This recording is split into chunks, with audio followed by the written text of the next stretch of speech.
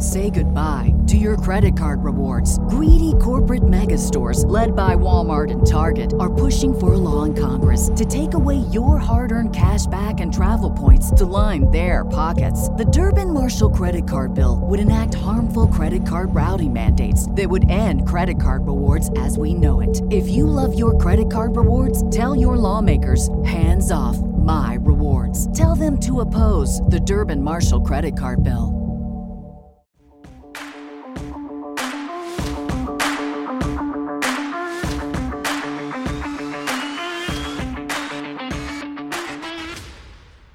All right, welcome to the first episode of From Phenom to the Farm, an interview series presented by Baseball America. My name is Kyle Banduho, and I am your host. The purpose of this series, for now at least, is to hear the stories and experiences of both current and former players whose professional careers began immediately after they graduated from high school.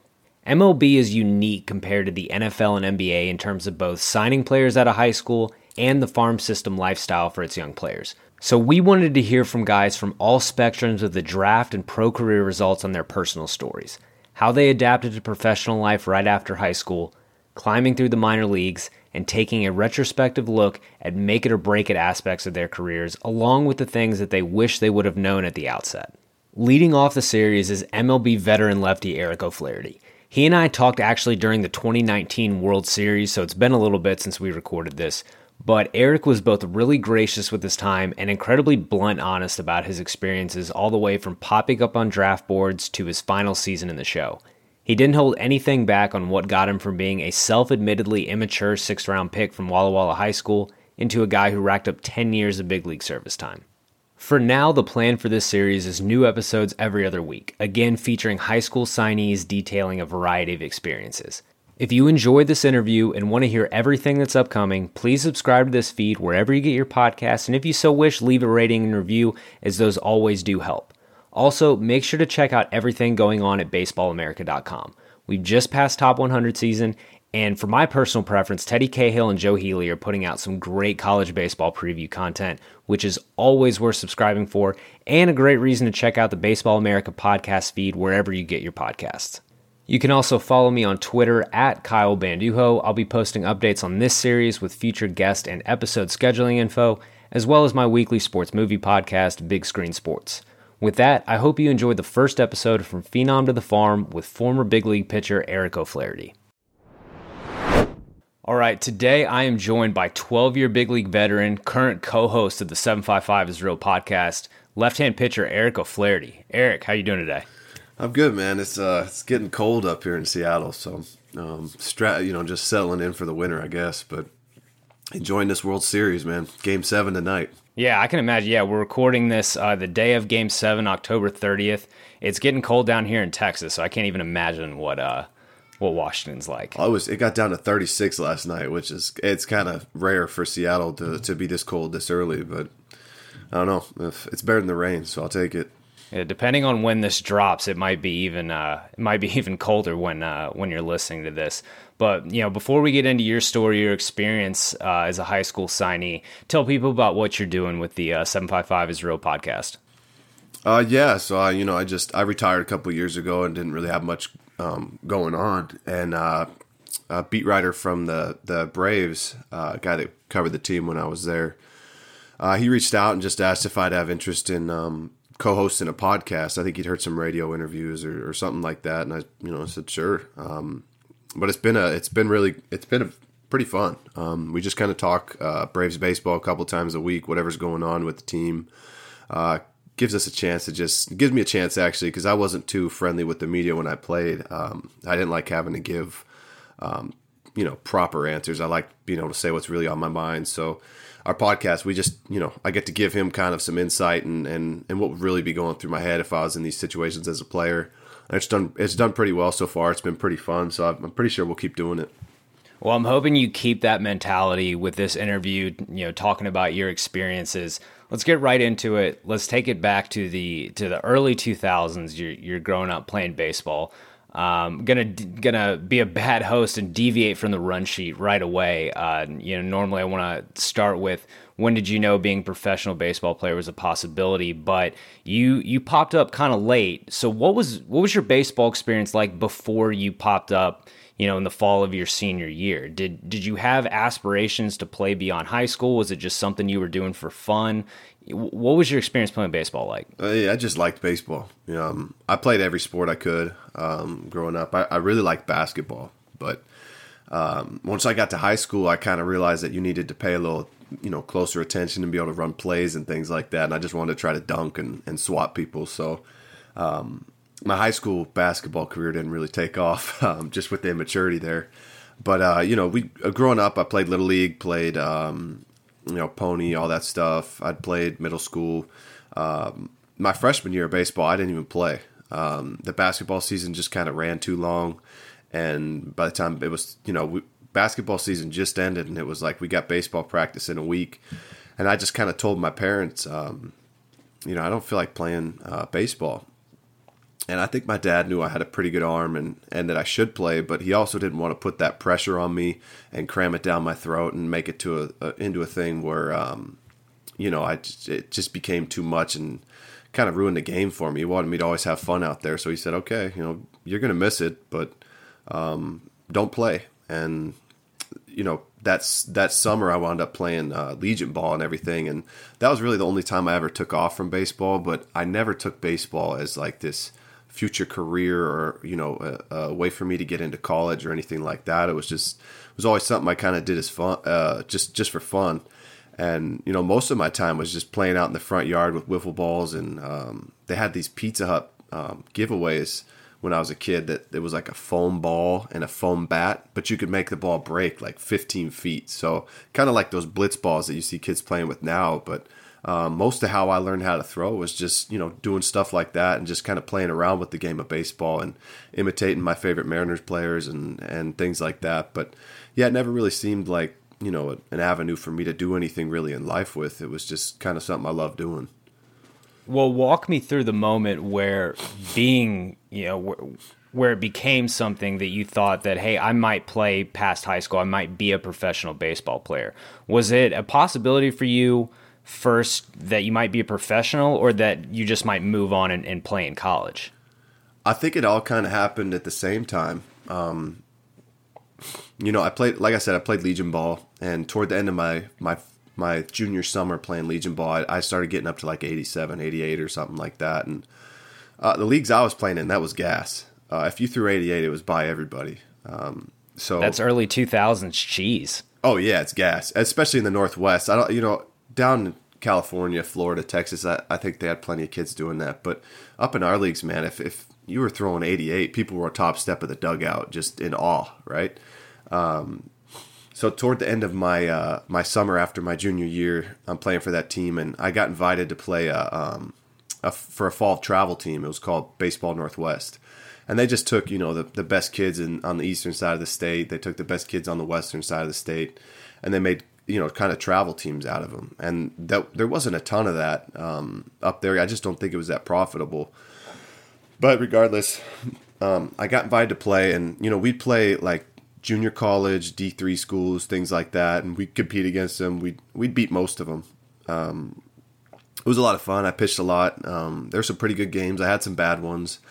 I didn't really think anything of it. I just felt like playing more baseball, and I'd gotten zero pro ball attention throughout that season. But we went down to play in some tournament in Arizona at it was at the Mariners complex. The Mariners and Padres shared a complex in Peoria. And these were the nicest field I'd ever played on. So I pitched the first day against some team from Texas. And like I said, man, it's the kids down in Texas, California, Florida that were able to play year round. And the sport was so much bigger down there. It was just men against boys. We couldn't even compete with them. They killed us. And, they were just so much better, so much more advanced. They were way better than any college team from the Northwest we'd played that whole fall. I did okay, but I could tell I wasn't really throwing them anything that they hadn't seen before. They weren't impressed with my stuff. I threw like 2 innings, and in the second inning, I took a line drive off my backside. Left a huge welt, and when the coach took me out of the game, he said, "Hey, make sure you're ready for tomorrow. Ride the bike, ice, do what you got to do tonight." Because I told all the scouts you'd be pitching the showcase game at the big stadium, and I just kind of said, "Scouts, scouts. What do scouts want to see me for?" It never even crossed my mind that scouts would want to see me. But there were scouts here, but you also knew there's future first rounders and kind of some big time prospects from all these other teams, because it was a pretty good collection of talent. But yeah, so there'd be scouts from pro ball, D1, everywhere all over the country, he said. And he's like, "You're starting the game under the lights." And I was just like, holy shoot, okay. I guess I'll get ready for that, So that was the first time I ever thought I'd even, be pitching in front of them. And so I pitched in that game, and going into that game, the hardest I'd ever been clocked was, 89, like one time. And I'd talked to Oregon State a little bit that summer. They came and watched me pitch a Legion Ball game, and I never heard back from them. And that was pretty much the most interest I'd gotten from anybody, except maybe the local junior college. So I didn't feel like there was really any interest in college or pro ball. But this was the first time I'd ever really stretched my arm out. The high school leagues up in the Northwest, it's all double headers, and it's a short season. So you take some time off, and then you play Legion Ball, but it's still pretty sporadic, just like some tournaments and practices. There's not a lot of structure to it. And at this point, I'd never pitched back-to-back days either. But I'd been throwing for 6 months straight for the first time in my life. And I learned later on in my baseball career that I love pitching back-to-back days. It's just something about it kind of, I think it's a timing thing. I just feel so much cleaner with my timing. And so I get into this game, and I'm just blowing the hitters away. My arm felt unreal. I mean, it's night game, big league stadium, big league lights, tons of scouts, tons of people watching, a bunch of different teams, because nobody really had anything to do at night after the tournament. The day games were over. People all watched the big game at the stadium. And it was just a perfect atmosphere for me to really just kind of show out and get noticed. And after like the second or third inning, one of the guys on my team comes up to me and he goes, "Oh, hey man, my dad just said you're throwing 94. I was like, "What?" "I throw 87, dude. It's probably just a bad read, because nobody ever gave you credit back then for one pitch, one read. They just say, it's off the bat or something like that. I always say off the bat. Mm-hmm. And then he goes, "No, man, there's 20 guns up there that have you sitting 92, 94 every pitch." And I kind of panicked for a second and didn't really, I didn't know what to do. It's like I didn't know I could do this, right? But I'm on this big stage, the biggest stage I'd ever pitch on. And luckily, before I could really overthink anything, the inning ended, and I just got back on the mound and started chucking again. So I threw 5 innings and punched out a bunch of guys. Nobody could touch anything I was throwing, and my breaking ball was really good too. And this was a team, I think, from Arizona that was a really, really talented, good team. A lot of good players on it. So I finish up the game, and we get all my teammates are freaking out, right? And they just think, "Man, I didn't know you could do that either." So I didn't even know that was in the tank. But it's the best I've ever thrown on that big stage. And so I checked my voicemail after the game, and my mom and dad had called, and, they said, "You got to call us back right away." So I thought, maybe a family emergency or something. So I called them back, and they're like, "What did you do? We got all these scouts calling us nonstop," right? They'd had 50, and we'd never heard from a single scout at all, ever. And they had 15 scouts call them during the game, which they're not supposed to do. They're supposed to, just scout and then call you when the tournament's over or something like that. And even the Oregon State coaches had called and asked if I was still coming there. And my mom was like, "Hey, we didn't even know you guys wanted him. We never heard back from you. What are you talking about?" So we kind of laugh about that. And yeah, there was just kind of this huge flurry, just this extreme interest out of nowhere almost overnight. Lefties didn't sit 93 with control back then. It wasn't, if you were throwing 93 back then, you were probably going to be a first rounder. So they were telling me, I was going to be a first rounder. There's all these scouts coming to the house every week, these damn questionnaires coming in the mail, colleges calling, saying, they'll give me a full ride, want me to come for a visit. everyone around the high school started getting word of it. People started treating me different. It was a lot to take in for an 18-year-old. It sounds like you got thrust into this life of being a prospect. It wasn't something where gradually, you were an 88 guy as a freshman and it started. It was 0 to 60 for you, really. Really Did quick. that change how you felt about baseball at all? No. When you actually played? No, it was never. I never looked at it as like, I think a lot of kids, it almost turns into a job for them when they turn into those super prospects, and all of a sudden it's just there's so much pressure for them. There was never any pressure with it, but it did change. It changed a lot for me. Dealing with the thought of getting drafted your senior year after popping up on the map like that. It's just after I visited and I committed, it was just pure pro ball attention after that, because the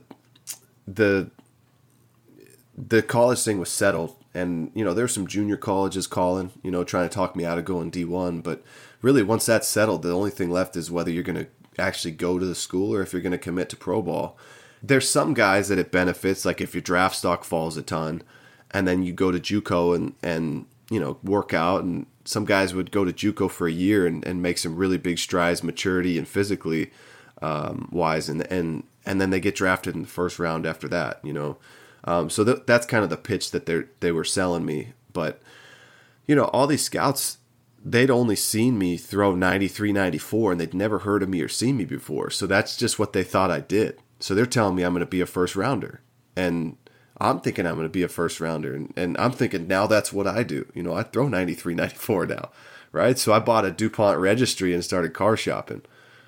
And you got a little bit ahead of yourself. Yeah, there. I did. I was 18 or 17 at the time, and I was going to buy a Ferrari or something after the draft, and I thought $1 million is what first rounders were signing for back then. I thought that'd buy me, half of New York City. I just had no clue, how to measure anything or any gauge on real life. The problem was I had no clue how to prepare myself for a baseball season either. I would just pick up a ball like 2 weeks before practice started. You play catch a couple times, throw a bullpen or two, and then you just jump into game action. So, if you know anything about baseball, that's a terrible approach. You need some time to build arm strength. You got to build up your arm, and the velocity is not a decision. It's something that you have to work toward, and your body has to adjust to the stress. And those 3-4 months off, you lose a lot of it. But so my first game was in Yakima. It was like 40 degrees outside with a -40 wind chill. There's probably 15 scouts there, and I start the game, and it's like, here comes the first rounder. That's what's going on in my head. I'm about to do my thing. So I go out there, and I just start throwing my 93, 94 first-round stuff, letting them know what's up. And I feel pretty decent. I'm blowing the hitters away, but I'm blowing the hitters away because it's the Northwest. It's not a really tough league. And I'm thinking to myself, shoot, I might be throwing like 96, 97 today. Who knows? And but then I'm, as I'm kind of, I'm blowing these hitters away, but I'm peeking up at the scouts, and I notice they're kind of looking at their guns like, hitting the side of them like you would with an old TV or something that's not functioning right? And I'm thinking that's kind of weird, a few more pitches and they just put their guns away, and most of them start to leave in the second inning. And so I have one of my buddies run up and ask their dad how hard I was throwing. No. So I have my buddy run up and find out, how hard he's throwing or whatever. And comes back and they go, "You're 84 to 86." So, the weather didn't help, but I sat 84, 86 pretty much every April. And I really didn't get my velocity that spring until, late May, once my arm strength was built up. So my draft stock fell quite a bit, probably where it should have been, but it fell quite a bit. And by the time I started throwing 92, all the teams had already kind of, they'd seen what they thought they were going to get out of me. So I fell to like 5th round projections, which I still didn't care one bit. It's like, that's like $200,000. A Ferrari can't be more than like $50,000. Right? just exactly. Completely clueless, right? But didn't think about the taxes or anything. It's nothing at all. Gotta get, so at that point, even though your draft stock had fallen, you were still dead set. I'm going pro. I'm getting that money. Yeah, pretty much. And I wasn't, college, I didn't. My visit was cool and everything, but I also knew you had to do a ton of school, and you know, I knew that you work really hard, and I don't know. I knew I wasn't really suited for college based on all that immaturity. So my mind was pretty much dead set on pro ball most of that winter and most of that spring. How much about pro ball, the lifestyle, and we'll get into that, you know, we'll get into the whole lifestyle a bit later, but just you're a senior in high school. How much about that life and what pro ball requires of you did you know of, you know, before you signed, or was it just, hey, you get paid to play baseball? You get paid to play baseball. And you know, I pictured even rookie ball, but it's pro ball, you know, it's pro ball, right? So I pictured even rookie ball being, you know, probably 10,000 people in the stands. There's zero. There's not a single person, and it's a 10 a.m. game. You know, it wasn't how I pictured it at all, but what I had drawn up in my head was completely different from, you know, the reality of it. So yeah, I knew nothing, and I knew you got paid to play baseball and call yourself a pro athlete. You know, it sounds good to me. So draft day, you've gotten back up to 89, 91. You know, you've touched 92. Your stock's where it's at. You get taken by the Mariners, your home state team, 6th round. What is that like? So draft day. So back then, all we really had was that MLB.com draft tracker, right? It had a little clip of you throwing. It had a scouting report, and then as the draft unfolded, just each guy's little profile would pop up next to that team in their slot. So I went to school, and the draft was starting at like 1, so I left school at noon. Yeah, I didn't have anybody around me. My dad was at work. My mom was at work. I was just sitting on my couch and watching this draft tracker thing. And the rounds just go by. My agent had told me, he goes, you're going to go anywhere from the 3rd round to the 7th or 8th round. And, you know, just being naive, I just figured, I'm going 3rd round. I threw 92 last weekend, you know. Not really understanding how it worked or anything. But, yeah, so I get a call while the 4th round's going on, and it's this guy, Jay Harrison, that I really liked. He'd come to my house that offseason, scout for the Braves, and he said, and the Braves were on me hard, which kind of explains why I wound up with them later on in life. They always liked my arm, but Jay Harrison calls, and he goes, hey, man, we're not going to be able to take you with this 4th round pick, but if we take you in the 5th round, will you sign for $300,000? I said, yeah. You know, yeah, you're rich. This was the thing yeah, I mean, that's got to be like 3 houses. I don't know. Let me get some of this money.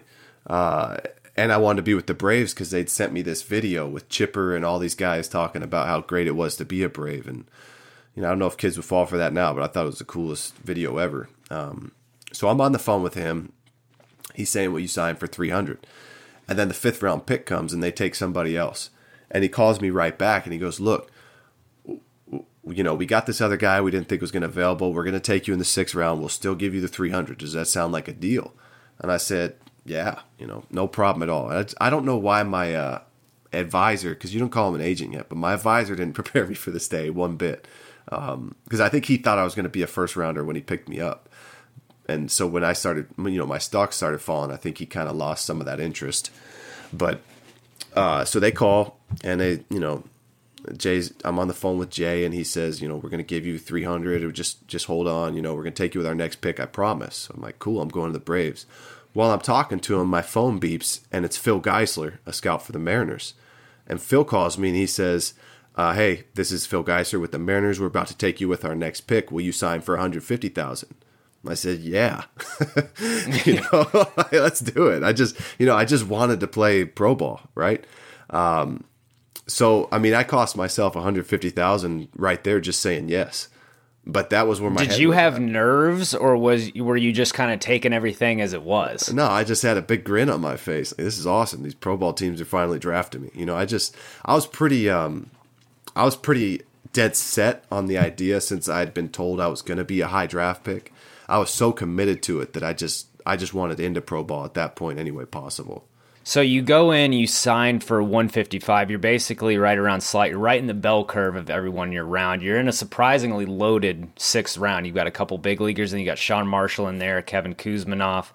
I think Matt Kemp was a pick right after a guy me. named Matt Kemp goes 5 picks after you. Yeah. You can always hang your hat that you signed for more than Matt Kemp. Yeah, I told him that. We were teammates with the Braves. I told him I was a better prospect out of high school than him. So he was not impressed. So you verbally agreed to the 155 over the phone. How long was the process between that phone call and you're on a plane headed to Arizona?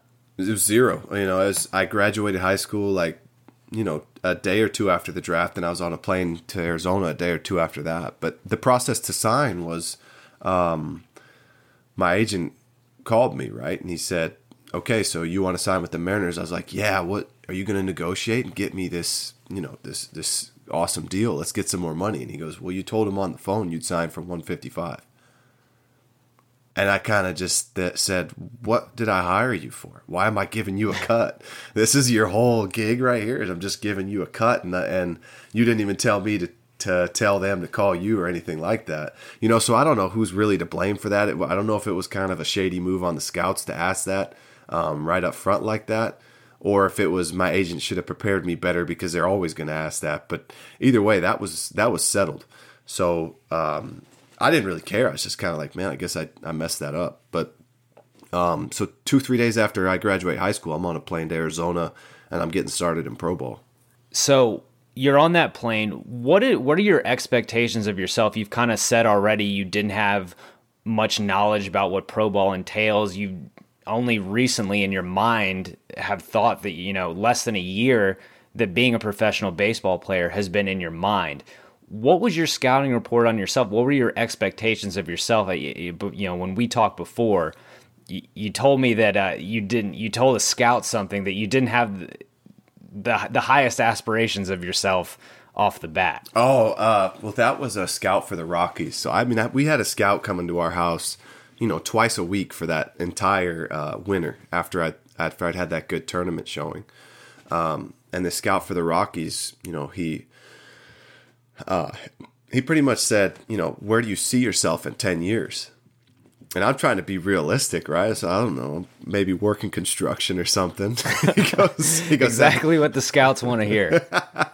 So he's like, hey man, that's the wrong answer. Okay. When next scout that asks you this, you need to say, I want to be in the Rockies rotation. I want to be the number 2 starter for the Colorado Rockies. You have to act like you're going to succeed and show this confidence. But, it's just for me, it was never even a possibility to get into pro ball. So I'm not going to sit there and tell him. I thought I'd be sounding, a little cocky or something if I told him, yeah, I'm going to be Randy Johnson. But yeah, going into it,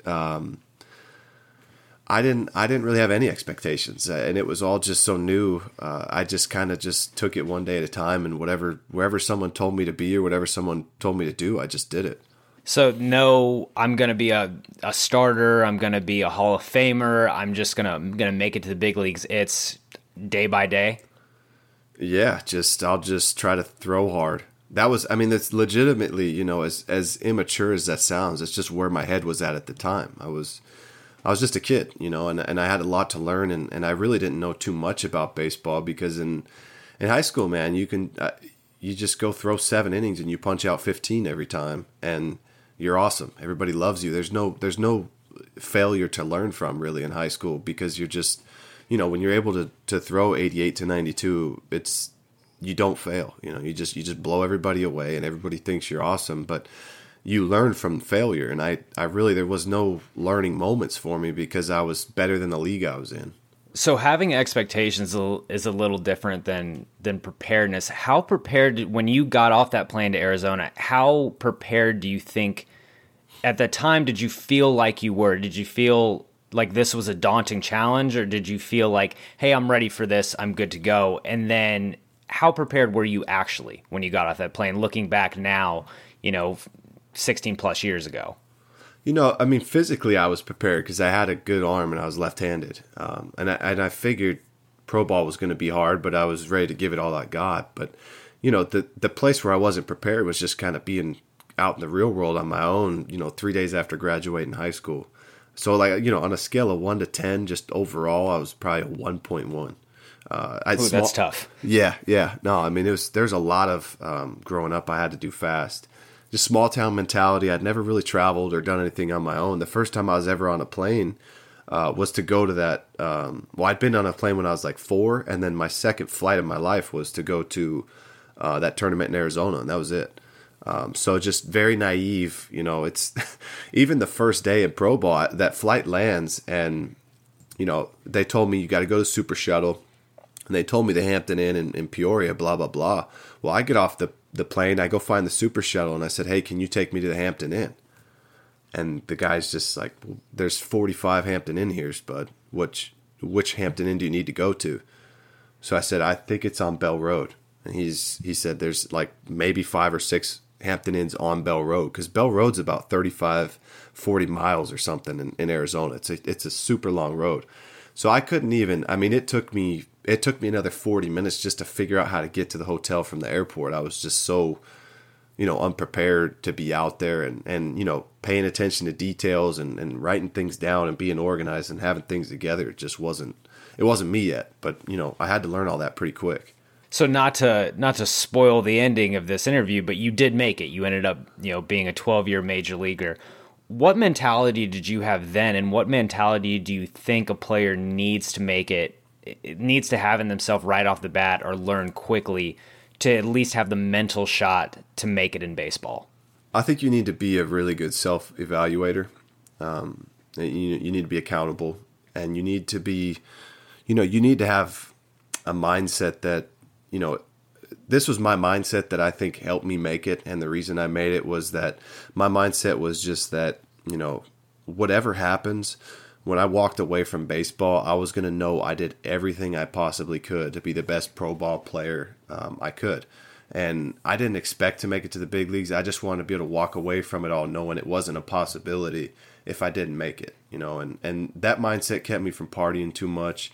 It kept me pretty consistent in the weight room. It kept me eating pretty healthy, taking care of my body, stretching, doing all the little things that I think make a big difference. And it was mainly I just had this fear of letting my future self down.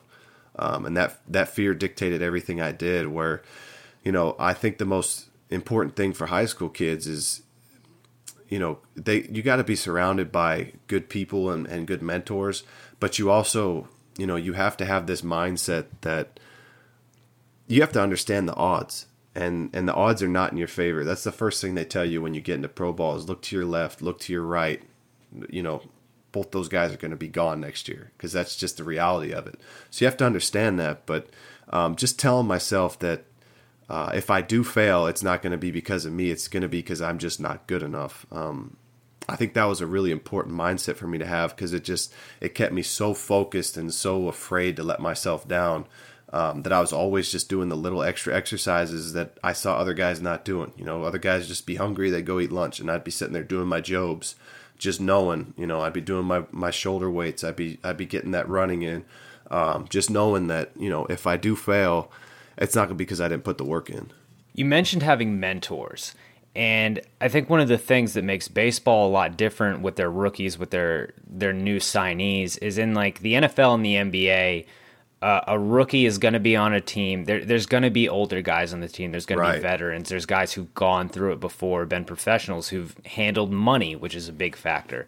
Yep. You're with, you land in Arizona, you play, you throw some innings in rookie ball, you spend, a couple games in short season. You're surrounded by 18, 19, 20-year-olds. You're all new to this. You're all probably a little bit scared to death. Was there anyone you had to lean on, whether it was an older player or management, coaches, anything like that, someone that you could at least have as someone to just spit ideas off and someone to just be a soundboard for you? No. The first person that really held me accountable was Derek Lee's younger brother, Brian. I wound up rooming with him my first spring training, and I would just do dumb stuff, man. I'd throw these big fits, and I just want to get my way, and I'd get mad and frustrated and try to fight people and just do just really dumb things, and I'd be in the wrong. But B. Lee, man, he was 6'3", 245, shredded. So he held me accountable, and if I was going to try to fight, I was going to have to fight him. right? So he was kind of like he was just so much bigger than me physically. I had to listen to him, but he was a really honest, just fair guy, and I needed that, and he did care about me for whatever reason, even though I was kind of a turd. So having him was really good. But what really helped me was once I got out of, because rookie ball is a disaster. Rookie ball is just a bunch of, like you said, it's just a bunch of other 18-year-olds getting into rookie ball that are just like you, making all the same mistakes, and it's just it's just a mess. But once I got to A ball, you kind of weed some of that out. You're with some college kids, and the expectations of you are going to be a lot higher. Not just on the field, but off the field too, how you handle yourself and everything. And, my first year in A-ball, I messed a lot of stuff up. A lot of guys on the team didn't like me. I just wasn't accountable, and I wasn't very mature, and it showed a lot of different ways. My second year in A-ball, I finally had this pitching coach get through to me. And I'd come out of this game, I'd pitched bad, and I just stormed off, and I went straight in the dugout and left. The inning was still going on. I'd put my team in a hole, and I was just making it all about myself again. And this coach, Brad Holman, he comes in, he goes, "Get your ass back on the dugout bench right now."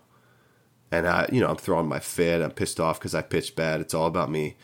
And I said no, and he goes, "Now." And he just towered over me. He was probably 6'5", big guy, and he goes, "If you don't get out there, we're fighting." And so I thought about fighting him, and then I just thought, I've been pitching bad enough. If I fight a coach, I'm probably getting released, Yeah, you're going home. I was working on my second year in A-ball with a 6.5 ERA. And so he did that, and he took me out there, and he sat right next to me on the bench to make sure I didn't go anywhere. And he talked to me about the game the whole time, and why it was important for me to sit on the bench, and what I'm doing wrong, how I'm being perceived, and all this stuff. And I didn't want to hear any of it, and it was making me really mad. But at the same time, the next morning I woke up, I didn't want to be that guy he told me I was.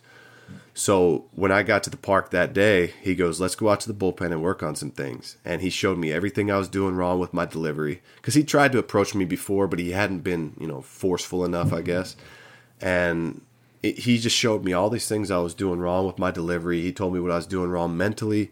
I matured a ton in about a 24-hour period, because this guy was just willing to basically fight me if I didn't listen. And that was maybe the only way to get through to me. And I wound up finishing that year. By the end of the season, I was a closer. I had like 16 saves. In the second half of that season, I put up like a 2 ERA. And the next year I was in the big leagues. So just that moment with him, it turned my whole career around. Because you about halved your ERA from 2004 in low A to 2005. Right. In that process, you started at age 19 in 2004, age 20, you're reliever. Mm-hmm. What was that transition like? Was that the club's idea? Was that your idea? Mix of both? It was the club's idea. And I think, more than anything, it was just finding a way to get anything out of me at that point, because I'd had a bad back in 2004 and I'd been hurt. In 2005, I was repeating A-ball. And when you repeat A-ball and you put up a 6 ERA, there's nowhere to send you down to that you're going to get anything out of. If rookie ball is just, it's just chaos. Guys swing at everything. Guys throwing balls at the backstop, and hitters are striking out on them. It's just it's terrible quality of baseball. But there's a lot of talent and a lot of guys kind of sorting it out. But basically, they just told me, we're going to try you in the bullpen and see how you do. When you first came into pro ball, you did well in the bullpen. And, we think with your mindset, I think they were kind of saying the immaturity and everything. If it was a shorter stint, I'd have less time to get exposed for that. And just kind of being hard-headed and just, I always pitched with my hair on fire. So they just thought, maybe the bullpen will work. And that's right around that time that talk with Brad Holman happened. And, from there, I took on a different personality, and he's always been kind of a mentor for me and somebody that holds me accountable and tells me when I'm wrong and isn't afraid to have the tough conversations. So, I always talk about him, and he changed not just my career, but he changed my life. So it sounds like that's how you got a handle on your on-field stuff, how you set yourself on the trajectory to being a big leaguer. But in terms of being a professional and just being a kid and growing up and maturing, there's a lot more to professional life and handling your business. How did you adjust to professional life? You know, from the day you sign, suddenly you go from a high school student lives with his parents to you basically got to be a grown man. You've got to be accountable for yourself. How did you learn how to handle your business off the field, get in routine, especially that first off season where you finished your first year of pro ball, you've got some money, you have this time to get ready for spring training. How did you transition into being a professional in life? Well, so even when you get to rookie ball, you know, you're getting up at 5:30 in the morning and you're running at 6. There's structure, which I think that was the main reason I really needed to go into pro ball was just the structure and getting up really early in the morning keeps you from partying and things like that. And so I just, you know, that rookie ball is a grind, man. I mean, it's 100 degrees, it's exhausting, but it kind of, it builds, you know, these habits for you.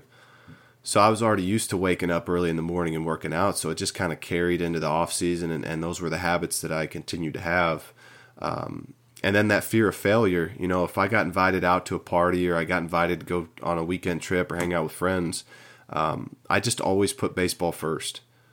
You know, not knowing whether I was going to make it or not didn't really matter because I just had that mindset that, you know, if I do fail, it's going to be because I'm just not good enough. And so pretty much everything was about baseball all the time. After I got drafted, I was just committed to trying to get the most out of it, no matter where it wound up. And I figured I got the rest of my life to party and do all this. And I don't know if that would have happened if I went to college, because I think it might have been a little too tempting. And you see a lot of guys go to college and just party their talents away. And same thing in pro ball. There's plenty of guys that were better than me that just, you know, they couldn't put a routine together and couldn't stay out of trouble off the field. But yeah, adjusting to pro life, you know, it's just one day at a time. I mean, the spring training came the next year, and you just kind of ask questions, figure out where you're supposed to be, where you're supposed to live, and how you're supposed to do it. There's definitely a ton of speed bumps along the way, but yeah, I mean, it just kind of happened. You know, you just kind of play it by ear, and you don't really have a choice but to adjust because everything's structured, everything's laid out where you need to be. So, in that aspect of it, they make that pretty easy for you, and they take away a lot of your freedom and free time, and they kind of make sure that you don't make the mistakes that they expect you to make if they give you too much freedom. Well, speaking of speed bumps, minor league lifestyle, there's some stereotypes about it, and a lot of those ring true, you know, especially back when you were coming up. You said you didn't have really any knowledge of what pro ball is like, expectations or anything like that.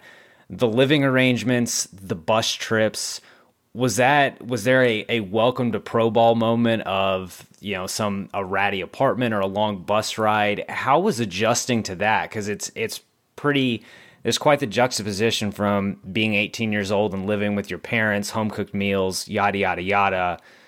You're living in Wisconsin and taking bus rides every couple days.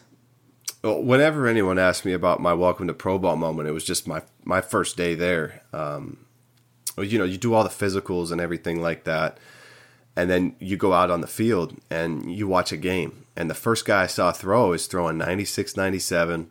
He's got a hammer curveball. He's hitting the glove. He's punching everybody out. And I'm just sitting there thinking, like, man, if this is what guys are doing in pro ball, I don't stand a chance here because I know I can't do that. But, you know, the next day I found out it was Felix Hernandez. So that was kind of my welcome to pro ball moment of just like getting a taste of all that talent. And then as far as, and then the next day's game, guys are throwing balls off the backstop and throwing it all over the place. I'm like, okay, I got a shot here. The food was terrible. I couldn't believe the food. Going to Appleton, Wisconsin and playing in front of 0 people somewhere in Michigan after that. And it's 6 degrees outside. Nobody's at the games.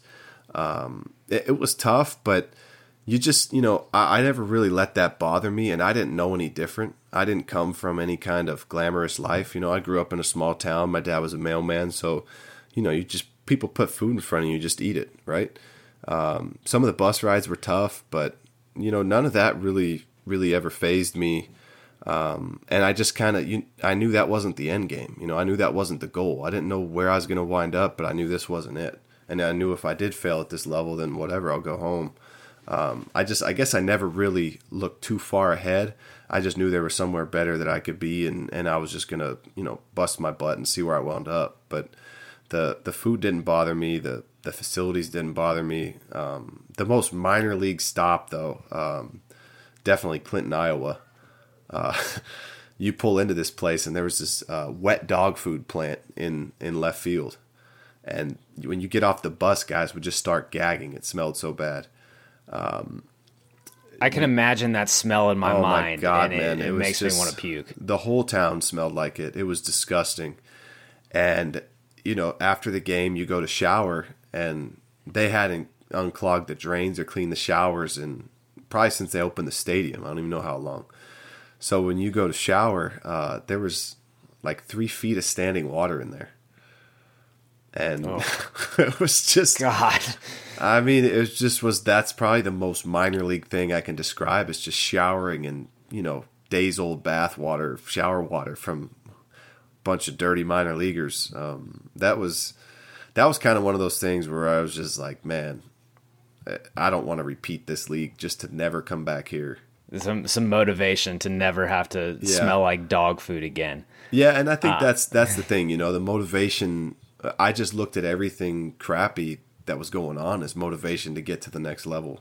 So let's go back to, I guess, your signing. You agreed to that $155,000 bonus. You mentioned you're from a working family and everything, and you're living this minor league lifestyle, but you're 18, 19, 20 years old. You have money for the first, your own money in your hand, and a lot of it for an 18-year-old. You wouldn't be described as, a bonus baby. You didn't have 7 figures or anything like that, but it's not an insignificant amount of money at all. Was there a lot of trial and error in terms of handling your money? How did you go about it? Would you tell yourself some things, do some things differently if you could do it again? I blew right through it. My dad offered to help me with the finances, and I just said, no, I got this, Dad, And I think a lot of times my dad, he just knew that I needed to learn hard lessons myself. And so I just told him I'll manage it. I went out and bought an Escalade. I settled for an Escalade because I realized Ferraris were like $400,000, right? So I went out and bought an Escalade. A week and a half after graduating high school, I get a check for $72,000. I have no clue what taxes are. I didn't care about taxes. I thought the taxes on my signing bonus would be probably $800, because I just had no grasp on anything, right? Not quite. Right. Yeah. No, I think it was like 15,000 or something. And you didn't pay those till January. And then you got another check for 70-something thousand, which was like, $70,000 will never run out. In your high school mind, the most I'd ever had in my bank account was $700. So I go out, I buy an Escalade. I'm going to the mall, buying new clothes, buying DVDs, buying all this stuff. It's just what you did when you were bored, because you'd finish a rookie ball day, or, you finish your rookie ball day at 1:00, and you'd have 8 hours in a city by yourself to do whatever you wanted. So you just wander over the mall, and you got money in your pocket. Let's buy some new shoes or a DVD. I bought a ton of DVDs. Yeah, those aged well. Yeah, they did. Yeah. I think I still have a few of them, but so I just had all these DVDs, and I'd go over to the mall, and you eat out every meal. And the thing is, you start getting your minor league paychecks. My first minor league paycheck was $103 for 2 weeks. You're getting meal money. It's like maybe $20 for a week. So I didn't do a good job calculating the math of how long that was going to work, but I wound up, kind of figuring out, once I had to pay taxes, that money's not going to last forever. But at that point, it was almost, a little too late, because I still had to pay rent. I had to ship cars. I had to buy flights. You have to do all this stuff, for the minor league season. That's just the expenses to play pro ball never match up with the salary. If you're making $5,000 a year, and that's gone. You're already $5,000 in the hole by the end of spring training, paying your rent and paying for your your deposit on your apartment for the season. And if you get sent down, you got to ship your car somewhere else. So I blew through my signing bonus. I was out of money in 2005, and I had to ask my dad to loan me some money to get through the season. And then after the season, I sold my Escalade, traded in for like a 4Runner or something that was worth, $30,000 less. And I got some cash back, and I lived off that until I got to the big leagues. So I guess around 2021, you learned how to manage your money. You've had that talk with your pitching coach. You've kind of turned your on-field performance on. You're learning the big league lifestyle. You're 21 years old. You head to high A for the first time. Where's your mindset at the beginning of that year? Because you'll end that year, or you'll get to the majors that year. When you reported to Inland Empire, where were you at with your expectations of yourself? Did you think at that point that you were going to be a big leaguer still? Did you have that expectation yourself, or were you just trying to survive another year in pro ball? Well, I didn't know what the higher levels were at, but I knew that, A ball was no longer a challenge by the end of that season. And so I come into spring training the next year, and there weren't a ton of really good, talented lefties in our organization. And the mechanical adjustments I'd made with Brad Holman, all of a sudden I was able to throw 90-93, and I could put it wherever I wanted. I could cut it, sink it. I mean, I could really pitch all of a sudden because my mechanics were allowing me to just, all I had to do was move my finger position a little bit. But he taught me how to basically work top to bottom and work in that straight line where, the only thing I had to change to hit a spot was just these tiny little things versus before my whole body would go over there and I'd work side to side and it was just so hard for me to pitch. But after I worked with him, I could just dot up.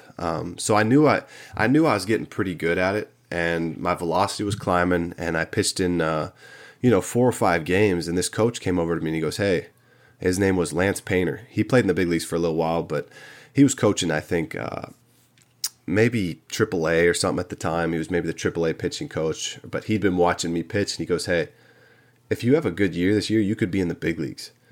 And I was just kind of like, "Get out of here, Lance. I'm in A ball right now, man. Like, I'm not getting to the big leagues for 4 more years of this if everything goes perfect." And he goes, "No, there's not a lot of guys ahead of you on the depth chart. I saw it in the meetings today." And I was just kind of like, "Whoa, man." I didn't think that, getting to the big leagues this year was never a possibility. But so I go to high A, and me and this other guy, Mark Lowe, we're pitching pretty well there. And I remember one night me and him were just sitting in a hot tub after the game, just drinking some beers. And he kind of had a similar chat with a different coach because Lowe threw 96, 97. And he got to the big leagues and had himself a decent career. But we were just sitting in the hot tubs one day like, "Hey, man, did that coach, this coach told me this." He goes, "Dude, somebody told me the same thing. Let's do it. Let's get to the big leagues this year." And so from there, we kind of just set our sights on the big leagues, that anything short of that was going to be a failure. And when you got that visual of pitching in the big leagues in mind, A-ball hitters aren't intimidating you because you're kind of looking at, I'm trying to get David Ortiz out in September. So no A-ball hitter was really going to intimidate us in any way at that point. And man, we both wound up just, everybody says, "Oh, well, once you get to AA, once you get to AA, that's when your stuff's going to start getting hit." We both got to AA and nobody hit it. And then we went to AAA, and then we went to the big leagues all in one season, which is, it's not realistic, but it happened for both of us that year. So you had 25 appearances in AA. San Antonio, my home park, good place to pitch. Great place. And you're to Dyson. pitch. I think, you carried about a 1 ERA there. Every time when you'd walk off the mound after a good outing, would there ever be a thought in your head of, "Hey, is that the one that gets me the call, or is that the one that gets me to AAA, or is it I'm just going about my business?" No, it was just one game at a time, and I knew I was good though, man. And to be honest with you, I don't know if I've ever thrown the ball better than I threw in AA that year. I put in so much mechanical work. This Brad had given me these drills, man, and I did them every single day relentlessly. So my mechanics were just so clean. I could literally put the ball wherever I wanted to. And I just, it was just one game at a time. I knew I was doing really well, and I was really confident, but I was still so afraid of failure. I was still looking over my back, over my shoulder every day, waiting for everything to fall apart. So the drive was always there to just continue to get better and just never, let off the gas one bit. It just kind of came together. I don't know if I've ever thrown the ball better than I did that year. Walk me through the day you got the call, because you had an atypical big league debut. Oh yeah, it was weird. So I pitched really well in Double A, and then I got called up to Triple A, and I was so young when I got to Triple A. The guys asked me, "Were you pitching well?" Because a lot of times, Triple A needs an arm. So they call some guy up from A ball, right? But they're asking me if I'm pitching well because, if I'm pitching well, then I'm here to stay. That means they got to make a move. Somebody's getting released. And I didn't want to be cocky, but I wasn't going to lie to them. So I just said, yeah, I've been dealing, and it's the most humble way I could, but also letting them know, this is a real call up. I'm here to stay. And they kind of, it's scary for those guys, right? Because somebody's going to probably get released, and somebody did. I can't remember who it was. They either got sent down to Double A or whatever, but they got to make room for you. And so I pitched in 2 games there, a couple scoreless outings, and still at the same time, man, I still don't think I'm going to the big leagues. It's not a reality. I put big leaguers on this pedestal. They're just gods, right? But Lowe, my buddy, had gotten called up to the big leagues from Double A about 2 weeks earlier. And I'm pitching in AAA, and then we get like an off day. And what had happened was I got called up, and then we immediately went on a road trip. So we get back to Tacoma, and we got our first off day. I'm just trying to get settled into Tacoma. I haven't done laundry. My bags are everywhere. I don't have a suit or anything like that to get called up. It's not even a possibility yet. I figured I'd be there just as long as I was in AA. And I get this call to my hotel room. It was Brownie, the manager. And he just says, hey, get your stuff ready because you're going on a flight. We're sending you back to San Antonio. And I said, okay, I'll start packing right now. And I just, it was realistic to me that, I told those guys I was here to stay, but maybe I'm not. I don't know. I don't know how this works. And I was in A-ball to start the year, so maybe there's no room for me in AAA. And he goes, never mind, buddy. I'm just messing with you. You're going to Oakland. And I was like, what am I going to Oakland for? There's no team there. It didn't register? No, I didn't register at all, man. I mean, realistically, it just didn't seem possible to be in the big leagues, right? I mean, it was just this level that was just so absurd. And he's like, there's a team in Oakland, buddy. It's the Seattle Mariners, the organization you play for. You're going there tonight. You're pitching for them. And I just was like, holy crap, man. Okay, thank you so much. And I hung up the phone, and I just started just bouncing off the walls, screaming in my hotel room. I just couldn't contain my energy. But I only had like 20 minutes to pack and get to the airport. And so I'd called my grandpa. He was living in Bellevue, about 40 minutes away for a ride. And he flew down, picked me up, dropped me off at the airport. I barely made the flight, jumped on the flight. I'd called the trainer at the hotel and asked if he had a suit jacket I could borrow. So because in the minors, when you travel, you just have to wear slacks with like a button down. So I had different colored pants than my jacket and some red button down shirt. I looked like an idiot, but I'm jumping on this plane. I'm going to the big leagues, right? And I'm sitting in first class for the first time in my life. It was crazy, man. And the bus or the taxi driver, I mean, I landed in Oakland and I went straight to the stadium. I just get dropped off in this big-ass Oakland parking lot. It's a huge parking lot. I had no clue how to get in the stadium. I'm walking around the stadium with a Mariners bag over my shoulder, and finally some nice fan was just like, hey, man, are you a player? Are you trying to get in there? He goes, you got to go this way, because I'd probably walk 2 laps, and I didn't know if I could go through security or really how to get in. So I get in there, and I walk into the big league clubhouse, and back then, man, big leaguers weren't they weren't too welcoming. It was kind of like a earn your keep type of thing. So I walk in and nobody says hi to me or anything like that. I just kind of go find an open locker and put my stuff in it. And the open locker I'd found was between Adrian Beltre and Richie Sexson. The 2 highest paid guys on the team. Yeah, but there's an open locker. And, one of the things they do in the clubhouse is they give the veterans an open locker to put their clothes in. And then their baseball stuff's in their locker, right? So they had this open locker they were sharing, and this, dumbass rookie just shows up and starts trying to take their open locker. So I get blown up for that, and they take all my stuff and just throw it out in the middle of the clubhouse and say, you're not putting it here. So then I just start walking around. Luckily enough, the clubby comes up to me soon enough, and he goes, hey, you're in that corner behind the, there's like this little cubby hole stuff behind a pillar. And I said, cool. I didn't have any problem with that. So I unpacked my stuff, found the manager and everything. And I go out for the workout, and the manager says, hey, we got a problem. We were going to put Soriano on the DL today because his neck hurt. That's why we called you up. But he says his neck feels better and he doesn't want to go on the DL. So you're going back to Tacoma tomorrow. And I wasn't sure if this was another joke or what, but I wasn't going to, question it. So I said, okay. So you got to sit you got to stay in the clubhouse during the game. And you're probably going to fly back to Tacoma tomorrow morning. We're really sorry about this. And, that was kind of the worst way that you could get called up, is to get called up all the way to the big leagues and just find out, well, you're actually not here. You're going back.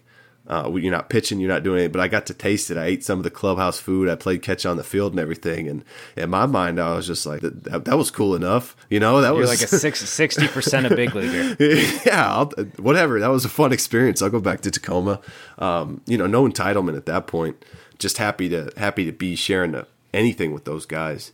I watched the game in the clubhouse, and I talked to the media and stuff, done all these interviews like I was there, and then after the game, I'm kind of just walking back to the bus, packed all my stuff up, and I'm going back to Tacoma. And Raul Ibanez just walked back with me to, which, that meant a lot because other guys wouldn't even say hi to you. But Raul Ibanez, who's one of the nicest guys in baseball, he walks back to the bus with me, and he goes, hey, man, I've heard some good things about you. You're going to be here soon enough. Keep your head up. Just go down there and work hard. And I was like, okay, I guess that's what I'll do. I didn't feel as bad about it after talking to him, especially him saying that he'd already heard about me and I was going to be back. So I sleep in the hotel, and I got a 11 a.m. flight back to Tacoma the next day. And about, I'm going to leave for the airport at 9:30. I get a call from the traveling secretary at 9:10 or something like that. He goes, hey, you need to stop by my room real quick. And when I go to his room, he hands me an envelope with like $1,500 in it. I'm like, what? What's this for? And he goes, that's your meal money. You're staying for the trip. Okay, be ready to fly to Anaheim after the game tonight, right? So that was kind of how I found out I was staying, and that whole day was just a complete, the whole 24 hours, just clueless whirlwind for me. But it was cool, it's a unique story of getting called up. What's it like the first time you run onto the field, first time you get called in? Oh, man. So I didn't get to go on the field at game time, right? But the first day. So then that day they say, you're here, you're going to be down in the pen tonight. We're going to try to get you in the game. We want to get you, your debut and get everything going. And, in AA, I'd been throwing 93, 94 that summer. My velocity was, the highest it had ever been, but it was colder in Oakland, and I was nervous, man. I was so nervous. I wasn't even comfortable stretching in front of the big leaguers. I wasn't even comfortable sitting or talking or making any noise. I just wanted to be invisible down there. So I didn't stretch or do anything before I went in the game. I just sat in the corner with my head down, didn't look at anybody, kind of just watched the game unfold. And then in I think it was the seventh inning, the phone call rings and they say, get O'Flaherty going. So I just jump out of my chair, almost hit my head on that little dugout roof in Oakland, and I kind of do like a quick stretch, just grab a ball and just start chucking the ball all over the place. I'm so nervous. The fans are just all over you. You're not used to that in the minors, not big league heckling, but these fans are just like, hey, you're going back to AAA tomorrow if you keep throwing like that. I'm scudding balls. I'm overthrowing the catcher. It's just a mess. So I finished warming up, and they call me in the game, and I jog in the game, and for whatever reason, I just looked up at the Jumbotron. And you see yourself on one of those things for the first time. That's when the reality hit that, you're really in the big leagues about to do this right now. And I had to stay out of my head big time because, it's easy to kind of have to overthink it and have that panic attack where you're realizing, man, I'm legit big leaguer now. I'm pitching in a big league game. And so I go in there and I'm just so nervous. I'm just clamming up and I can't even feel the ball in my hand. And I'm throwing about 87, 88. The first batter I face is Mark Kotsay. The first pitch I throw, he laces a double off the right field wall. And that was, I was like, oh man, this could get out of hand in a hurry. The next guy was Eric Chavez, and I strike him out. And then Frank Thomas comes up, and I have to intentionally walk him. Thank God, because he looked 47 feet tall. His legs not looked a like small trees. Dude. No, I would have had, that would have been a bad at bat. That could have been pretty ugly. But I couldn't believe how big he was. I mean, I'd seen him on TV and everything, but he was just ridiculous, just a monster of a human. And so I walk him. The next guy's Milton Bradley. He grounds out to first, and then they take me out of the game. And it just all happened. It was just a complete blur. But just getting out there and experiencing that for the first time, man, it was unreal. It was I couldn't feel my legs. I couldn't feel the ball in my hands. It was super overwhelming, but it was pretty awesome. I was going to ask you what your welcome to the big leagues moment was, but I feel like Mark Kotsay taking your first pitch for a double might be this is going to be tough. That was a welcome to the big leagues moment in its own, but my real welcome to the big leagues moment where, I felt like I'm legitimately here was A-Rod hit a ball about 600 feet off me at Safeco, and the pimp job and everything, and it was just a front row seat to something you'd seen on TV, hundreds and hundreds of times. And I watched the Mariners growing up, so A-Rod was, one of my favorite players, and he got in. I threw him a fastball down and away, pretty safe pitch, and he hit it. He nuked it 700 feet to left. It's upper deck at Safeco, which nobody does. And I knew that because I'd watched a lot of games at Safeco. People don't go upper deck there. They do now because the balls are different. But when he hit that ball, man, it was just like this front row seat to something just majestic, the most pure baseball swing I'd ever seen in my life. It was kind of cool, That's when I knew I'm definitely in the big leagues. So you spend 2006 in the big league, you get 15 games in 2006. You spend a majority of 2007 in the big leagues, pretty much the whole year. You throw 56 games. 2008, wheels seem to come off a little bit. Well, I hurt my back in 2008 in spring training. And, it was a different culture back then where if you were a young guy, you weren't really allowed in the training room. And you definitely weren't supposed to be hurt or have a bad back, right? So I'd hurt my back pretty bad, but I wasn't going to say anything. I was just saying, I was happy to be in the big leagues. I'm going to just pitch through this and get it done. And there's just certain things you just can't pitch through. So I was completely ineffective. I gave up like 15 runs in 10 innings or something just so ugly. I had like a 20 ERA. And when they go to send me down is another thing. You're supposed to, if you're hurt before you get sent down from the big leagues, you're supposed to say something. But I didn't want to say I was hurt now after pitching so poorly because then it's definitely going to look like an excuse. So I continued to pitch in AAA when I went down there. And then finally, I just couldn't pitch anymore. Like I couldn't get out of bed. I remember one time I was at the mall with my wife and I had to crawl to the car. My back was getting so bad. So I finally told the team and we did the MRIs and we tried to fix it and rehabbed it. And it had gotten so bad that a doctor told my wife I was probably never going to pitch again. So I start doing all this rehab for it. I'm standing on one foot. I'm doing these inner core exercises, trying to get it better. But pretty much 2008 was when the Mariners pretty much just said, man, this, we like you, but you're pretty much broken, So they tried to slip me through waivers, and that's when the Braves claimed me because the Braves had always had that eye on me. And I don't think they knew the extent of my back injury. But yeah, that was my whole 2008 was me just being hard-headed and trying to pitch through a back injury that I shouldn't have pitched through. Did the thought ever creep into your head, especially after a doctor tells your wife that you actually might be done? Oh, yeah. I'm telling you, I couldn't, I spent that whole summer, crazy thing, because I was making like $240,000 because I had a good big league split after I got sent down. But I spent that summer, it got to the point where my back was so bad, they told me to stop coming to the field. Because the drive in Tacoma was like 40 minutes from where I was living in Seattle, and the drive would kill my back. And they just said, look, until you can walk and move and do baseball stuff, just stay home. So I spent that summer playing NBA 2K on a beanbag chair. So you got the college experience then? I pretty much did. Yeah. I'd drink whiskey for my back to try to kind of like loosen it up and feel better. I did my rehab in Seattle, which, it took a lot of time, but it worked, and it helped me kind of create a base kind of maintenance program for my back that made sure it never really got bad again. It would still flare up at times throughout my career, but the MRIs that I did that summer, I had 2 herniated discs, and I had a stress fracture, and I had a cyst on my spine that was growing into the nerve. So I I don't blame him for thinking this guy's probably never going to return and be an effective big leaguer. Well, then walk me through, in the fall of '08, you get released, you're playing 2K, back's just a wreck. A year later, you're coming off a 3 ERA season in the Braves bullpen. What's the difference? There's a lot of differences.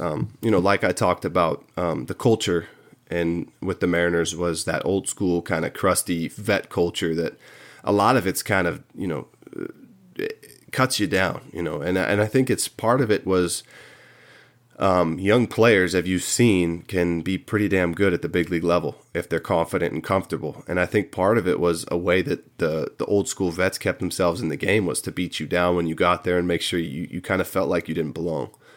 That was kind of the culture in Seattle was kind of rough. There was a few cool guys, Beltre was really cool, Ibanez was really cool, but there's plenty of other guys that just, they'd rip you every chance they got.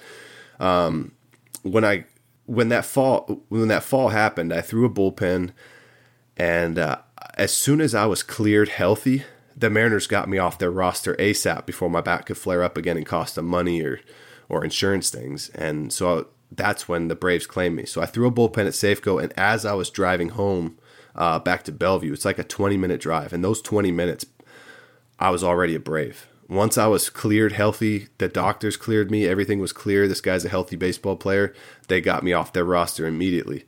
And the Braves claimed me, so I go to Atlanta, and I'm expecting kind of that same treatment when I walk into the clubhouse that spring.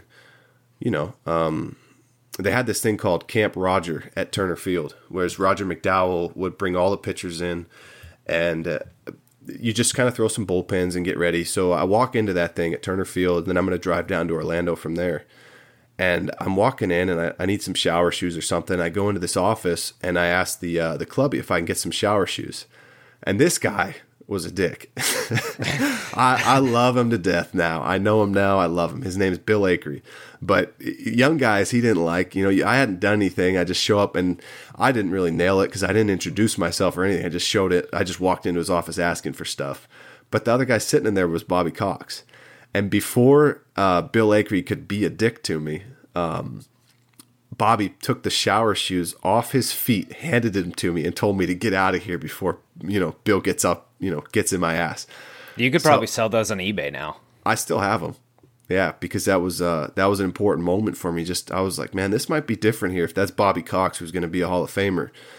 So I take Bobby's shower shoes and I scamper out of there, and I go to sit down in my locker, and I'm just kind of unpacking and settling in, getting ready for this first workout. And Bobby walks over and he goes, "Hey, you're O'Flaherty, huh?" I was like, "Yes, sir, Bobby. Good to meet you, Mr. Cox." "Yep, I'm Eric." Just super nervous and expecting.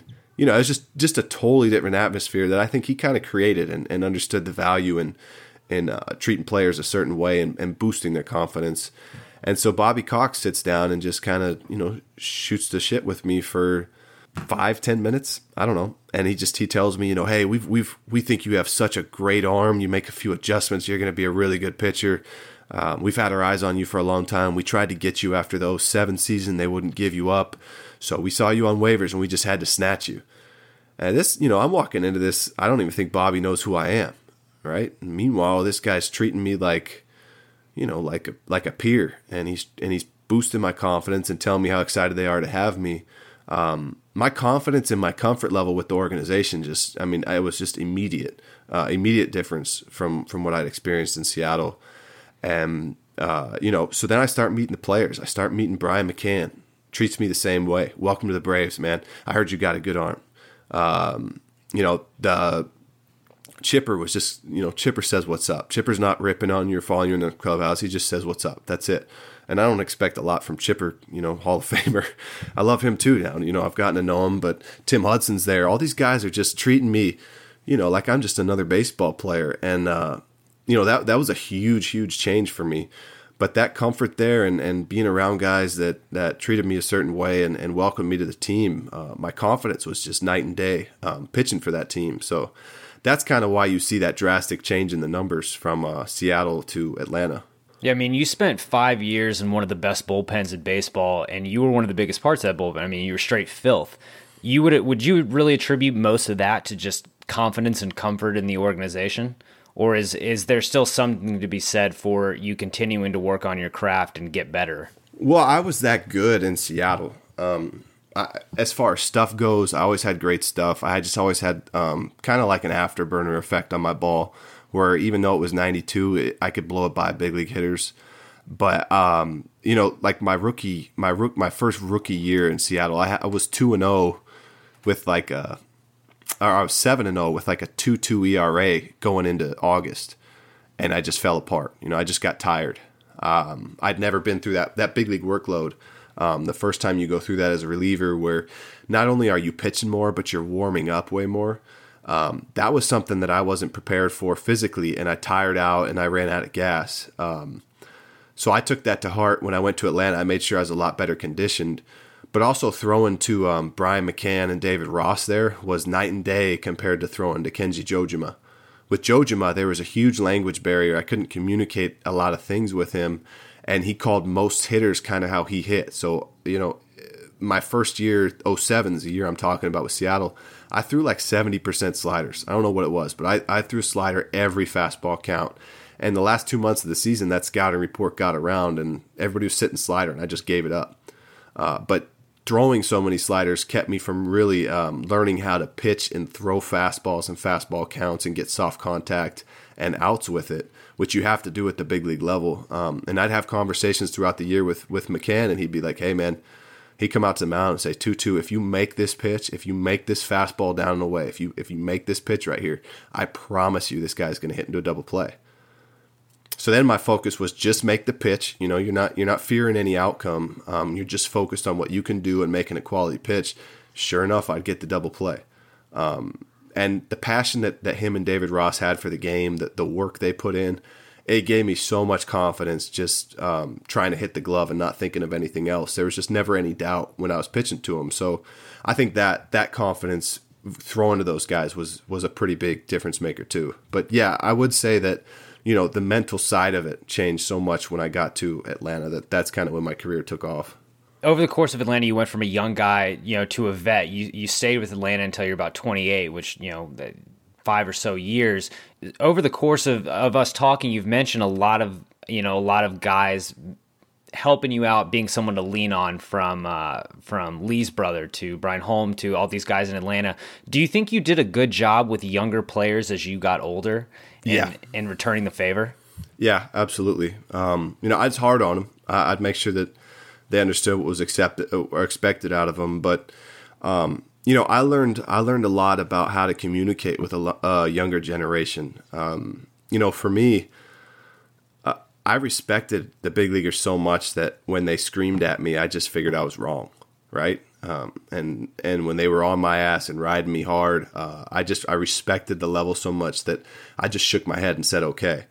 I learned with the next generation that came up that if you just get on these guys, you're just a jerk, and they don't respect that because every generation's a little different. And I learned that with these guys, you got to befriend them. You got to earn their trust, and you got to get in there and kind of finesse that situation a little bit to the point where they don't want to disappoint you. And so I learned I was going to play video games and hang out with the young guys. And this was going to be my end to get through to them. I was going to build a relationship with them. And then when I tell them, you can't do this way, you can't say that, you can't treat this person that way, you can't be late, you can't do this, because you have to tell them a lot of times the things they're doing wrong, or they're going to continue to do them wrong. But the finesse of the situation was what I really learned how to do. And then just learning that, a thought that you have that's just basic knowledge to me, like, say a guy calls a 2-2 slider and the hitter's a really good off speed in the zone hitter, right? Understanding that you're throwing a chase pitch here and knowing where to miss with it.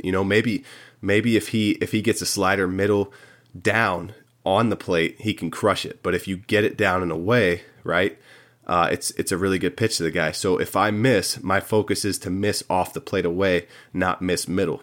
That thought process to me was just common sense at the point I was at in my career. But you'd say something like that to a young guy, and they never even thought of how to dictate their miss, how to prepare themselves if they do miss, to make sure they miss here versus miss there. they just always knew to try to make the pitch, and they didn't really know how to control their misses or what to, just that kind of limiting the damage thought process that you can have. But you say those things to those guys, and it's like a light bulb goes off. They've never even thought of it. And I learned that you just communicate with them and you just tell them your thought processes and talk baseball with them as much as possible, because you might just say one thing that kind of resonates in a certain way that can, it can change the course of their whole season. How long into your Atlanta run did you feel like a vet, and did you feel like you were in the big leagues to stay and someone who could impart knowledge on younger players? Probably when I came back. I felt like I was here to stay after the 2010 season because I went to arbitration for the first time, and I had a guaranteed salary, for the first time. And once you get that arbitration, you're going to have to suck pretty bad to get sent down. It's not going to be... your first 3 years, you could wind up throwing 3 innings and we need an arm tomorrow. You're on a bus to Gwinnett, AAA. But once you get to arbitration, you kind of feel a little bit more secure, a little bit more safe, where if you have a bad outing or not, it's not going to be the end of the world. And then that next year was my best season, just having that comfort and knowing I was in the big leagues to stay. So yeah, that's probably when I felt like I was there to stay. And then the veteran thing... The veteran thing, that was more when I came back. I guess when I signed a free agent deal and went to Oakland. But in Oakland, everybody had a year or two, so they didn't really care about veterans or respect that, respect how hard it was to stay in the game, because not many of them had been through the grind. So you kind of had to go about it in a different way in Oakland. But when I came back to Atlanta, I definitely felt like there was that veteran feel to how people treated me and how I was respected in the clubhouse. Well, you mentioned you knew you weren't going to be sent down for performance reasons or anything like that. That wasn't an issue for you because, you were lights out while you were in Atlanta, but in 2008, you get the 2 words no pitcher ever wants to hear. You have TJ. No, that was in 2013. I had TJ. 2000, yeah, 2000, yeah. What did I say? 2008. Yeah, my mistake. 2013, your last year with Atlanta, and your first run with Atlanta, you get TJ. What's the day of the diagnosis? Did you kind of know it was coming with that pain in your elbow? Yeah, I already knew it. So what happened was in 2012, I started having this pain in my elbow in June, and I'd already had bone spurs and a partially torn ligament since 2005 when I was with the Mariners. I missed the playoffs that 2005 season because of a bone spur in my elbow, and they did an MRI and saw a partial tear there too. So I rehabbed it that whole off season, and then it never really hurt again. It'd pop up here and there, but it wasn't really a problem. But 2012, in about early June, my elbow starts kind of bugging me, and it just gradually got worse and worse to the point in late July, I tell the trainers about it, and the Braves at that point had said, if you back up your 2011 season, we'll talk about doing an extension after the year. So I really didn't want to come forward and say my elbow was bothering me, but I also knew that if there was something wrong, you can't really hide an injury to your elbow in the big leagues. So I wound up getting an MRI, and I'm walking around the mall waiting for the results, and Jeff Porter, the trainer, calls me and he goes, hey, Bull, you got a T tear in your ligament. The doctors think you should probably get it operated on, but if you're putting up numbers right now, you're getting people out.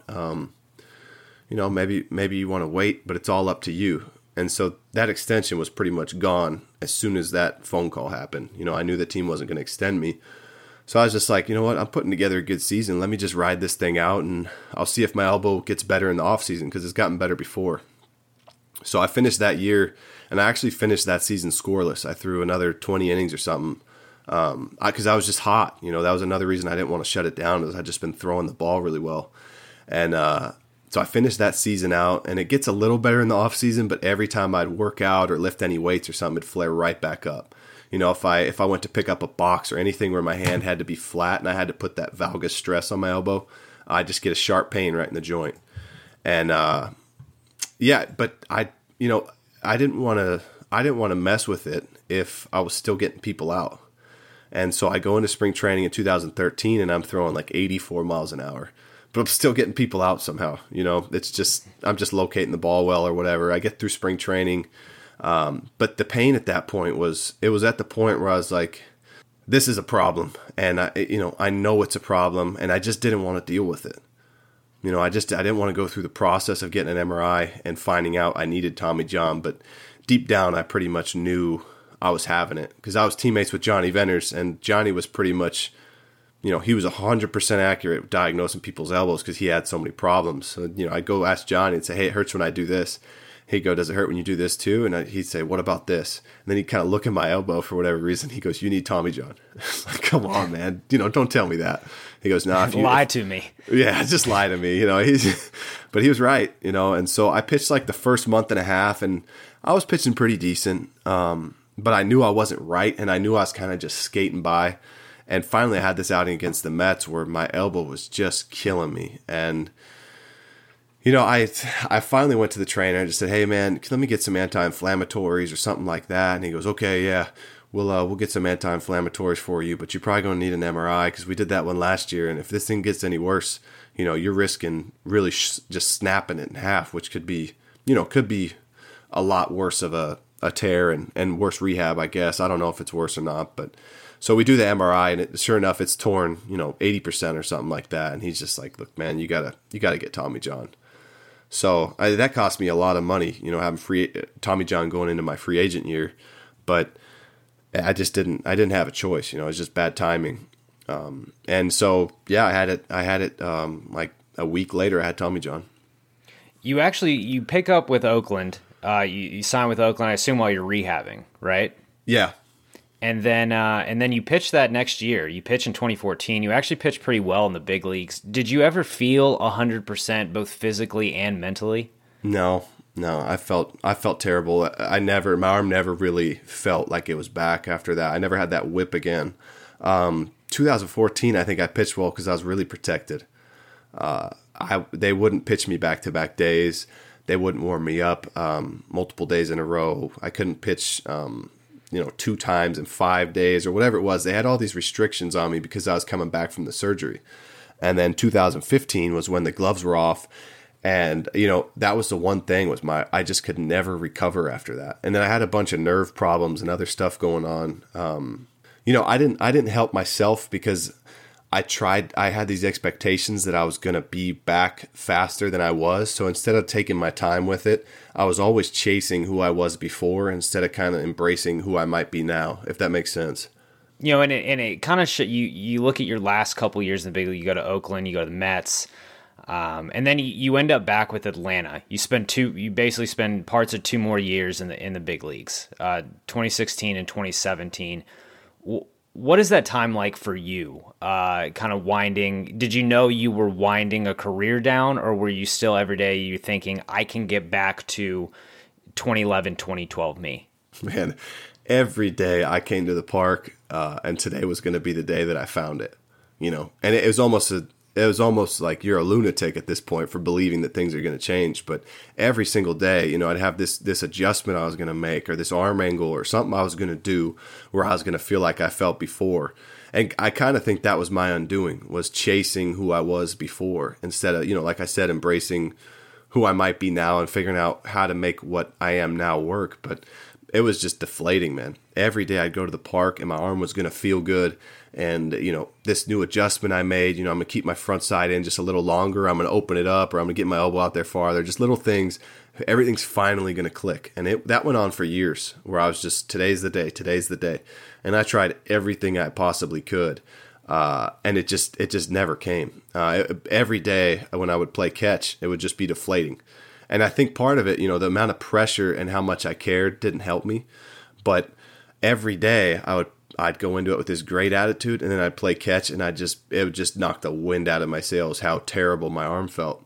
And it kind of went on like that for pretty much from 2015 until I retired. And I think the one thing I did wrong was I wasn't afraid to throw a lot, and I didn't give myself enough recovery. I think that's why I did well in 14, because I kind of babied it. And I'd always been a guy that threw a lot, and I didn't really want to change my throwing program. I was always kind of chasing that ability I had to long toss every day and throw flat grounds and do all this stuff, when the one thing I really didn't try was just, backing off a ton and always letting my arm be fresh. So how'd you know it was the right time to hang it up? I gave up, I had like my 10th bad outing of the year with Atlanta, and I pitched the game, I shower, I go home, and I get a call from Ben Akery, the clubhouse manager, and he goes, "Hey, Snitker wants you to come back." Snitker was the manager. He goes, "Snitker wants you to come back to the clubhouse." So I'm walking back like, well, this is it, And Snit just says, "Hey, man,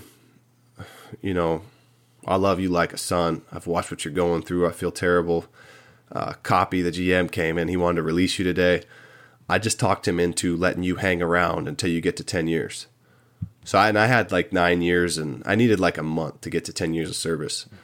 He goes, if you're okay, if you can stomach it, you can kind of just hang around, talk to the young guys and stuff, play catch, do whatever you want. Just kind of be here for another month, and we'll get you to 10 years. Because he goes, the reason you're grinding the way you are, he goes, I was here, I wasn't managing, but he was a coach the whole time I was there. My first stint, he goes, you took the ball every day. You never said you couldn't pitch. We wore you out. He goes, I made a lot of money off playoff shares because this team was able to ride you in that pen. He goes, I owe you, and I got you. I got you this. I wish I could give you more, but I got you another month of service so you can get that full pension. And I didn't really know what to do because 10 years it's the ultimate goal when you set out to start a big league career. Guys want to have that 10 years is just the benchmark. And so I went around the clubhouse and I asked, Terry Pendleton, guys that had 10 years, and I said, is it real? Does it can I feel good about this if this is how I get 10 years? And R.A. Dickey, Terry Pendleton, they just both looked me in the eye and they go, dude, any way you get to 10 years, you got 10 years. The reason you're having trouble getting to 10 years is because of who you were early in your career, taking the ball every day. Take the 10 years. Just do it. Because I kind of felt, I don't know, I didn't feel good about it. I felt like I was cheating to get my 10 years by just, not being good enough to pitch in the big leagues and just hanging out in the clubhouse for that extra month. But, they had said, if you can throw bullpens and if you're back, if you're throwing really well and you make some adjustments, maybe we activate you. You're not for sure getting released, but for right now, we're just trying to buy you time, and we really want to get you to 10 years. So that's what I wound up doing, man. I just hung out, and I still don't know how I feel about it. I don't ever walk around and claim like, oh, I got 10 years, but I guess it'll be nice when it comes time to collect the pension. So it's been about 2 years. You've hung it up. You look back now, you say you're not sure how you feel about the 10 years, but how do you feel about the 9 years and 11 months? When you look back at your career, how do you sum it up? I feel good about it, man. And the thing is I get to look back at it now and just be like, damn, I was pretty good for a while, and just, it takes a while to get that taste out of your mouth, because I failed for 3 years in a row at the big league level. I mean, I constantly failed, and not even the stats, but just playing catch was a failure every time. I mean, it cut me deep to just not be able to do this thing that I'd been able to do my whole life. So, it took some time away from the game to be able to look back at, 2011, 2012, those big years I had, and just some of the situations I got out of, some of the things I did, and actually kind of pat myself on the back and say, damn, you were pretty good. Or to look back on those years in the minors and the changes I made. At this point now, I can look back and be pretty proud of who I was, and a lot of the hard work and everything like that. But initially, man, it's that taste of failure and failing like that. It takes time to absorb it and get rid of it and to move on past it, because that's kind of your last impression of baseball and everything like that. I mean, it took me a year to even watch baseball again after I got released by the Braves. I just went home and checked out completely on it. But yeah, looking back, man, I mean, what a fun ride. What a crazy thing to get to do with your life, to get to play in the big leagues and have all these stories and experiences and memories, man. It's unreal. Looking back, I got to be pretty happy with that ride. And what do you think you're going to take from your baseball career into your post-career life? Because I think that's a thing that guys, whether they're hanging it up in the minors or hanging it up after a 12-year big league career, long big league career, don't really know what's next. What are you taking with you for the rest of your life from this career? Besides a handsome amount of money and a pension. Yeah, well, the work ethic, accountability, I think you learn because you come up through the minor leagues and there's guys way more talented than you, and they suck, because they suck mentally. And you look at life situations and people that succeed in life, a lot of those same traits that make you successful in baseball, you can find when you hang around successful people. There's these attitudes, there's similar attitudes, there's certain mindsets, there's certain approaches to situations, how they handle failure. You watch how people go through their life, and most of the time, the successful people that are having this good ride and doing well, they have a lot of similar traits. And then a lot of people that fail, it's, I'm getting screwed. I have this bad luck. It's not fair. But that doesn't help you in any way to fix your problems. And so I think a lot of successful people are really good self-evaluators. Sometimes it can be too much, but for the most part, I learned that, being accountable, respecting people, treating people well, just knowing who you are and that emotional intelligence and understanding yourself, all those things that make a good person and make a successful person in baseball, those apply to pretty much every avenue in life that I've experienced so far. So that's kind of the stuff that I'm really taking from it, is just how important character is for success. Lastly, the thing that you attributed a lot of your big league success to is that the atmosphere in the Braves clubhouse and in that organization. Do you think there's a better way for organizations to prepare their high school signees and kind of bring that environment down to the rookie ball levels to their young players? Or do you think it's better to have kind of the trial by fire environment? I think it's happening already. When I would rehab and go down to the lower levels and be around it, it's a completely different atmosphere than when I was coming up. The drill sergeant thing just doesn't play with this generation. It really doesn't, and it's not a criticism of them. It's maybe they're just rational enough to be like, this guy doesn't need to scream at me, and I just took it on the chin and accepted it the way it was. But, I think that the organizations are doing a lot better job giving their players better food, not running them into the ground, just understanding that, calling them soft all the time and beating them up, it doesn't help anything. But I think that the most important thing that these organizations do now that they didn't before is they have strength coaches. This is why you see everybody throwing 98 miles an hour, because they're building their athletes up instead of breaking them down. They have way better food. They have strength coaches that understand how mobility works. When I was coming up, it was just a foam roll was something you never even heard of. You did the off-season workout program was just 3 sets of 10 on leg press, hamstring curl, quad, bench press, rows and shoulders, like 3-way shoulders, and then you'd go run pulls. It's all advanced so much now that you're just building these ridiculous athletes. The Rhapsodo, the analytics, everything that's coming in to really explain to these kids what they can do best, and they want to know it. They're like sponges when they come into the game now. They want to be as good as they can. I think that's already just light years ahead of where it was when I was coming up. I can't even say what they could do better than when I was coming through the minors, because it's just a different world now. Yeah, I agree. I mean, you see a lot of all the developments you're talking about. I think it's great for minor league baseball. Eric O'Flaherty, thanks so much for taking the time. I'm glad you didn't end up in construction when you were here talking to me today. Tell the folks again where they can catch your podcast. It's on The Athletic.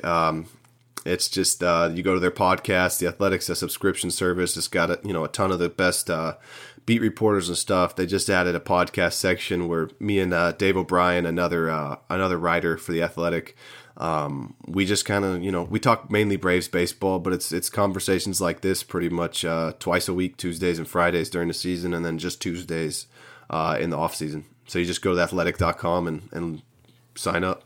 Awesome. Well, Eric, thanks again so much for taking the time. Yeah, man. Anytime. And that is a wrap on the first episode From Phenom to the Farm. Again, big thanks to Eric O'Flaherty for taking the time, and a big thanks for you for tuning into this one. If you enjoyed this episode, please make sure to subscribe to this feed, and if you so wish, leave a 5-star rating and a review. In 2 weeks, on March 3rd, I'll be talking to former Nationals farmhand J.P. Ramirez, and his story being a 2008 15th round pick whose career trajectory and college plans changed just hours before the signing deadline.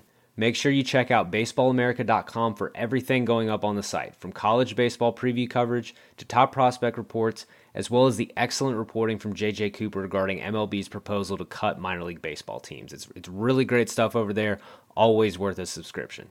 You can follow me on Twitter at Kyle Bandujo, that's Bandujo, and check out my weekly sports movie podcast, Big Screen Sports, coming at you every Monday. Thanks again for tuning in to From Phenom to the Farm, presented by Baseball America, and we will catch you next time.